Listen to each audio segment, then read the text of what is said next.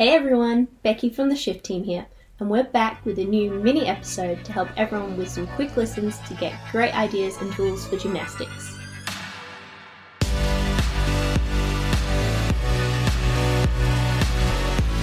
How to improve hamstring flexibility in 5 steps. A step-by-step guide on exactly how to improve your hamstring flexibility. In this mini podcast episode, Dave explains the mobility, strength, and control side of hamstring mobility issues. He discusses the most effective exercises to help solve this problem. What's up everybody, welcome back. My name is Dave Tilley and I'm really excited today. We're going to talk about something I get a lot of questions about, which is hamstring flexibility or pike flexibility or compression mobility, kind of all that stuff together. We're going to dive into the exact things that can limit someone's flexibility, leading to either soft tissue or maybe it's someone who really has a true hamstring limitation, which I think is sometimes a misconception, or sometimes related to the actual position of their pelvis, or some things that we miss a lot, sometimes related to the nerve. Starting off here, I want to dive right into it about a couple things that are usually missed and sometimes overlooked and spend a lot of time with people kind of giving them headaches. The first thing I always start with, and I tell people about this, is that it is not just hamstring flexibility, right? Yes, you could possibly have some true hamstring stiffness, and we're going to talk about that, but there are many other things that could limit someone's ability to touch their toes or do a pike stretch or have better hamstring mobility. Maybe they want to deadlift, maybe they want to do some other movements in the gym and they can't quite get a good hinge pattern. For whatever reason, unfortunately, I think the hamstrings just get automatic, like, oh, my hamstrings are stiff, static stretch them, and unfortunately, either people don't make progress, or as we'll talk about lower, sometimes they hurt themselves. Sometimes they make some really irritable soft tissue or neural tissue, and I want to explain what's going on there. The first thing I really want to make sure we talk about is oftentimes someone's not limited at all by their true hamstrings. It's really the position of their pelvis, right? So we talked about this pretty extensively in another video, but this concept of anterior pelvic tilt, which is when someone's back is very overextended, so maybe they have some stiffness in the front of their hips, maybe their glutes are not strong compared to their quads, maybe they have a balance of the internal and external rotators of their hips, so the adductors being more the internal rotators. There's no direct internal rotators of the hips, so the adductors help out along with some of the other musculature like the TFL, or maybe it's the outer hips not having enough strength to get them in a good proper hips under position. For whatever reason, if you're in a big arch position, what that does is it pre-tensions the hamstrings. So you can see here in my wonderful guy who's made his journey back to the channel, if you are very limited and can't touch your toes, it could be that because you live so much in an anterior pelvic tilt that when you go to lean forward and touch your toes, you feel a significant amount of hamstring stiffness and hamstring tone. Well, what that is pre-tensioning of not only the tendon that attaches to your hamstring, but then also the actual musculature itself and some of the neural tissue that goes down the back of your leg, your sciatic nerve. If you're someone who has that overarched pelvis, it could very well be that the stiffness of maybe your hip flexors or your quads or your groin, as we talked about in the last video, are pulling you into that position of an overarched pelvis, and it feels like your hamstrings are stiff, but the problem is really in the front. And so I see that a lot in athletes that I treat that are sprinting athletes or high level kind of circus and gymnastics athletes. It's actually an issue with the front of their hips, right? So what you have to do is kind of go back to that video we talked about, but screen yourself out and think about, do you have mobility restrictions? Maybe in the front of your hips, maybe your lower back is very, very stiff like your paraspinals. Maybe you have some strength deficits in your hips or your external rotators, right? Or maybe you have some just control and awareness problem that you're not really thinking about tucking those hips under and squeezing the core when you reach for your toes or do some compression work like in a handstand. Maybe those are maybe the issues. It's not truly about what's going on in the back of your leg. I think that's very important to realize, because a lot of athletes that I treat who kind of live in that overextended posture, their hamstrings are constantly toned up because they're trying to maybe pull them out of that position when they run because it's irritable for their hamstrings and stuff like that. I want you guys to think about that to begin with, is realizing that when you look at the anatomy of the hamstrings, right, they start from the high pelvis, the ischial tuberosity, they run down the back of your leg. You have a couple different ones, your biceps femoris, your semitendinosus, and semimembranosus, and they attach below the knee. A lot of the influences of the pelvis are going to change the dynamics of what's going on there. That would be my first thing, is actually screen out the front of your hips and look through that other video and ask yourself if you have an issue with pelvic tilt. If you could be, and you can try this experiment at home, stand up right now, overarch your pelvis a ton, try to touch your toes. I usually do it and get to about my knees and I feel like a pretty intense stretch or burning in the back of my leg, and then tuck your hips under as much as you possibly can, squeeze your glutes and try to retouch your toes, and you'll find that what you've done is probably gone a little bit lower. And that's not an issue related to the length of your hamstrings, it's an issue related to the actual position of your hamstrings. So if they're overarched, more tension, pre-tension in the hamstrings. If they're tucked under, you get a little more length to work with, and it could just be a matter of position and awareness. That's the number one thing to first think about. Okay, now to the actual people who maybe do have true stiffness in the back of their hamstrings. The way you're gonna screen this out is by doing a leg raise test. So you lay on your back, you would point your toe, that's a very important thing. So plantar flex your toe, we'll talk about why in the next section, but just raise your leg up and see how far you can go. And generally Ideally, we'd like to see someone get to about 70 or 80 degrees, but if their bottom leg starts to spin out or bend their knee and they can't go each way, and you've ruled out hip flexor issues or,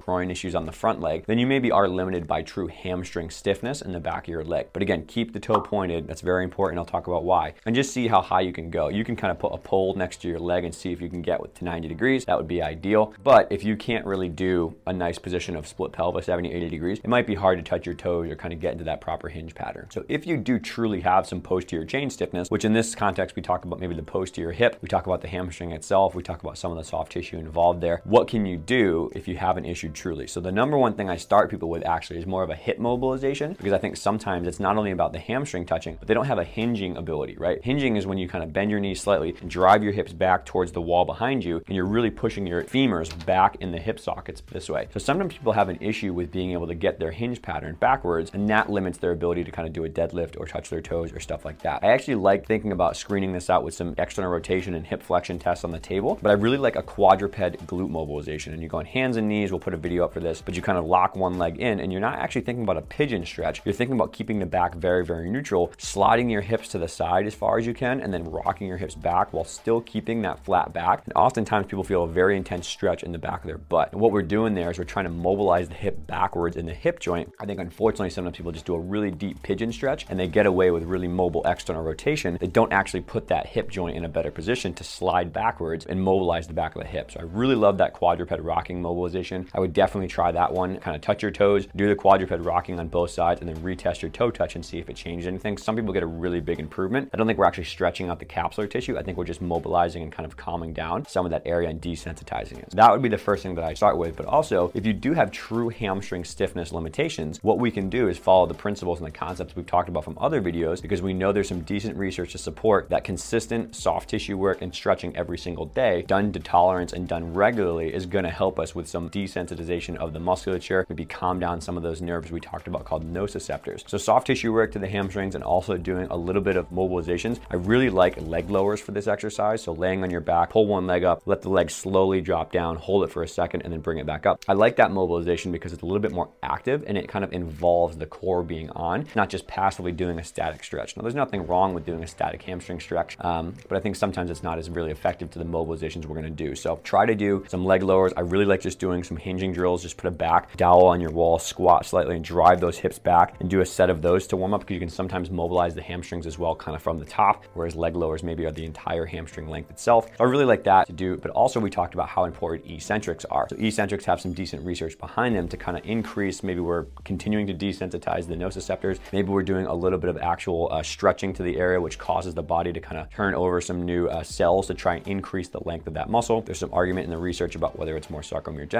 or whether it's mere, collagen blackout, for a second if you're not a nerd, but some epigenetic expression of the collagen tissue, whereas the mechanical transductive loading causes the body to kind of like, whoa, that's an intense stretch. The signal of stretching to the cell maybe goes to the nucleus, turns over some more epigenetic factors that change the amount of collagen that's being put out or some of the elasticity tissue. Not really sure. It's still up for debate in the research, but it's a fascinating area that I'm still reading about. So maybe that's what's happening. We don't really know. But what we like to do for the eccentrics is we want to do a loaded movement. So I like loaded RDLs here, and doing a 5-second lower, a 5-second bottom hold, and then putting the legs together and coming back up to the top for 5 reps. I think I really find success when adding that into people's programming. So do some single leg RDLs. That might be helpful, right? I'll write that down just to make sure people are aware. RDLs here. And then also, when you do these things, you have to make sure it's consistently done together. I think that's what we know from the research. Consistently doing something every single day, maybe 5 to 6 days per week, is better than one crazy intense hour-long mobility session. Go through those, check out the anterior pelvic tilt. If you do have true hamstring stiffness from that screen, work on some of those things.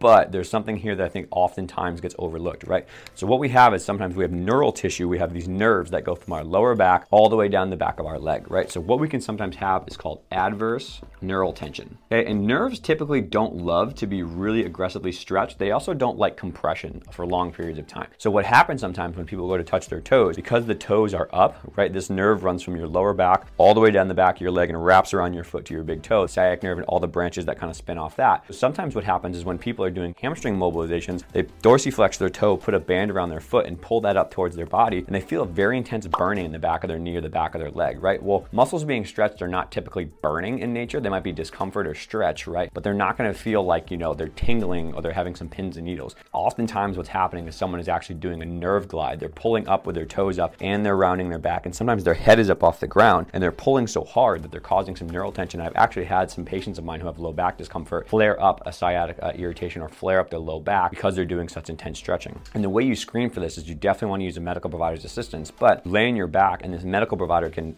dorsiflex your toe, straighten your knee, and have you relax your head and bring your leg all the way up and then see how you feel. If they let go of your toe and flex your toe down into plantar flexion and you change your tingling, you change your burning sensation, well, you haven't changed the length of your hamstring. You've just changed the actual nerve tension that's going on in the back of your leg. So by getting to a point and letting go of the dorsiflexion and seeing if that changes your symptoms of hamstring stiffness, kind of shows us that it's maybe more of a neural issue in that adverse neural tension. It's not actually your hamstring. And you can make that more intense by doing, some tests that David Butler's put out, but like neural tension of dorsiflex, bring the knee up straight, cross the body and internally rotate and go across the body into adduction. That kind of wraps the sciatic nerve around the outside of the femur, and that may cause some intense stretching. You let go of the foot, maybe you bend the knee, you change it, and that changes the actual, tingling itself. So again, that's telling us that it is the sciatic nerve that's involved. It's not so much the hamstring itself. I see a lot of people doing these pike stretches, pulling their toes out, leaning over, feeling very intense tingling, and what they don't realize is they're actually maybe causing some irritation of their sciatic nerve. It's not stretching their hamstrings. What we do for these people with the medical provider's assistance is we do some neural glides, right? And what we can do here is you lay on your back, your toe comes up and your knee is bent. But what we're doing is we're flossing the nerve back and forth as it kind of goes forward. If I'm bending my knee and pulling my toes up, I'm slacking the joint at the knee where the sciatic nerve crosses and I'm stretching it at the foot. So as I straighten my leg up to the ceiling and I point my toe, I've now slacked the nerve at my toe and I've straightened it out my knee, so it's kind of putting tension on it there. So essentially you're doing a tug of war between the knee and the ankle joint of flossing the nerve back and forth. You're not actually pulling on it from a max tension point of view. Oftentimes we'll have people do a toe touch, do 20 to 30 nerve glides on each side, trying to work on shooting their toes up and working on the knee and the ankle alternating bending. They stand back up, they touch their toes, they have a ton more mobility, right? And again, just because we calm down the nerve a little bit and stop yanking on it, it's not actually related to the hamstring mobility itself. I see that as a very common error a lot of people make, both on the medical side and then also on the training side. And I just want to make people aware of that, because that is a huge different problem than someone who has true stiffness of their hamstrings or even someone who has some mobility and strength deficits above. So keep that in mind, get that screened if that's something you maybe think you have. Lastly, down here, when it comes down to some of the core or loaded movements, sometimes like a press handstand where you want to get your hips more in a compression or you want to get yourself more compressed for some sort of skill, it actually has more to do about core strength than it has more to do about passive hamstring flexibility. Some compression work is really, really helpful here. And something I really, really like is seated leg lifts. So you're on the floor, sitting in a little bit of a straddle or pancake, your hands are flat on the ground, and you just do some leg lifts. You work on compression of the core to tuck your hips under. Sometimes people actually don't have as much issue with the mobility aspect, but they actually do the strength part. Their lower core is not strong enough to tuck them under, so they default back to that kind of arch position. And that usually is something that is a big problem for higher level athletes trying to work on, like I said, press handstands or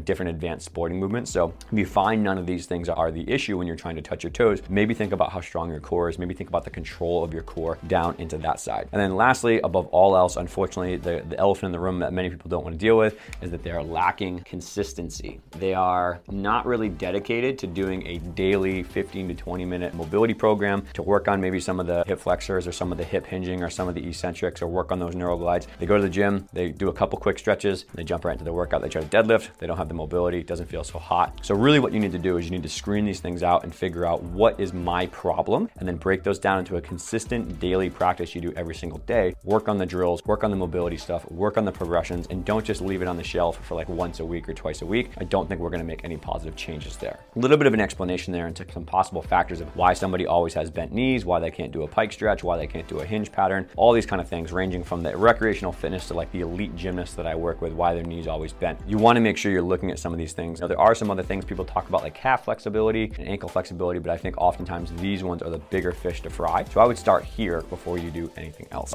Hope you guys enjoy this and have a wonderful day.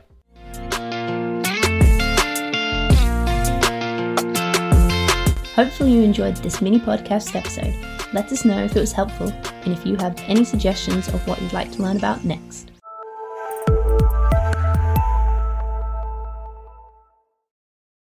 Hey everyone, thanks for listening to that episode. I hope that you really enjoyed it and got a lot of value out of it. I just want to let you know before we sign off here that a couple things we'd love for you to do. So one is please just make sure that you rate and review the podcast on iTunes or Spotify or Stitcher, wherever you're listening, because that really does help the episode grow quite a bit. And then second, if you really enjoyed this episode, we would love if you left us a review as well and told us what you liked about it. You know, what information was useful, what things were not useful, would you like to know more about, what guests you want to have on in the future.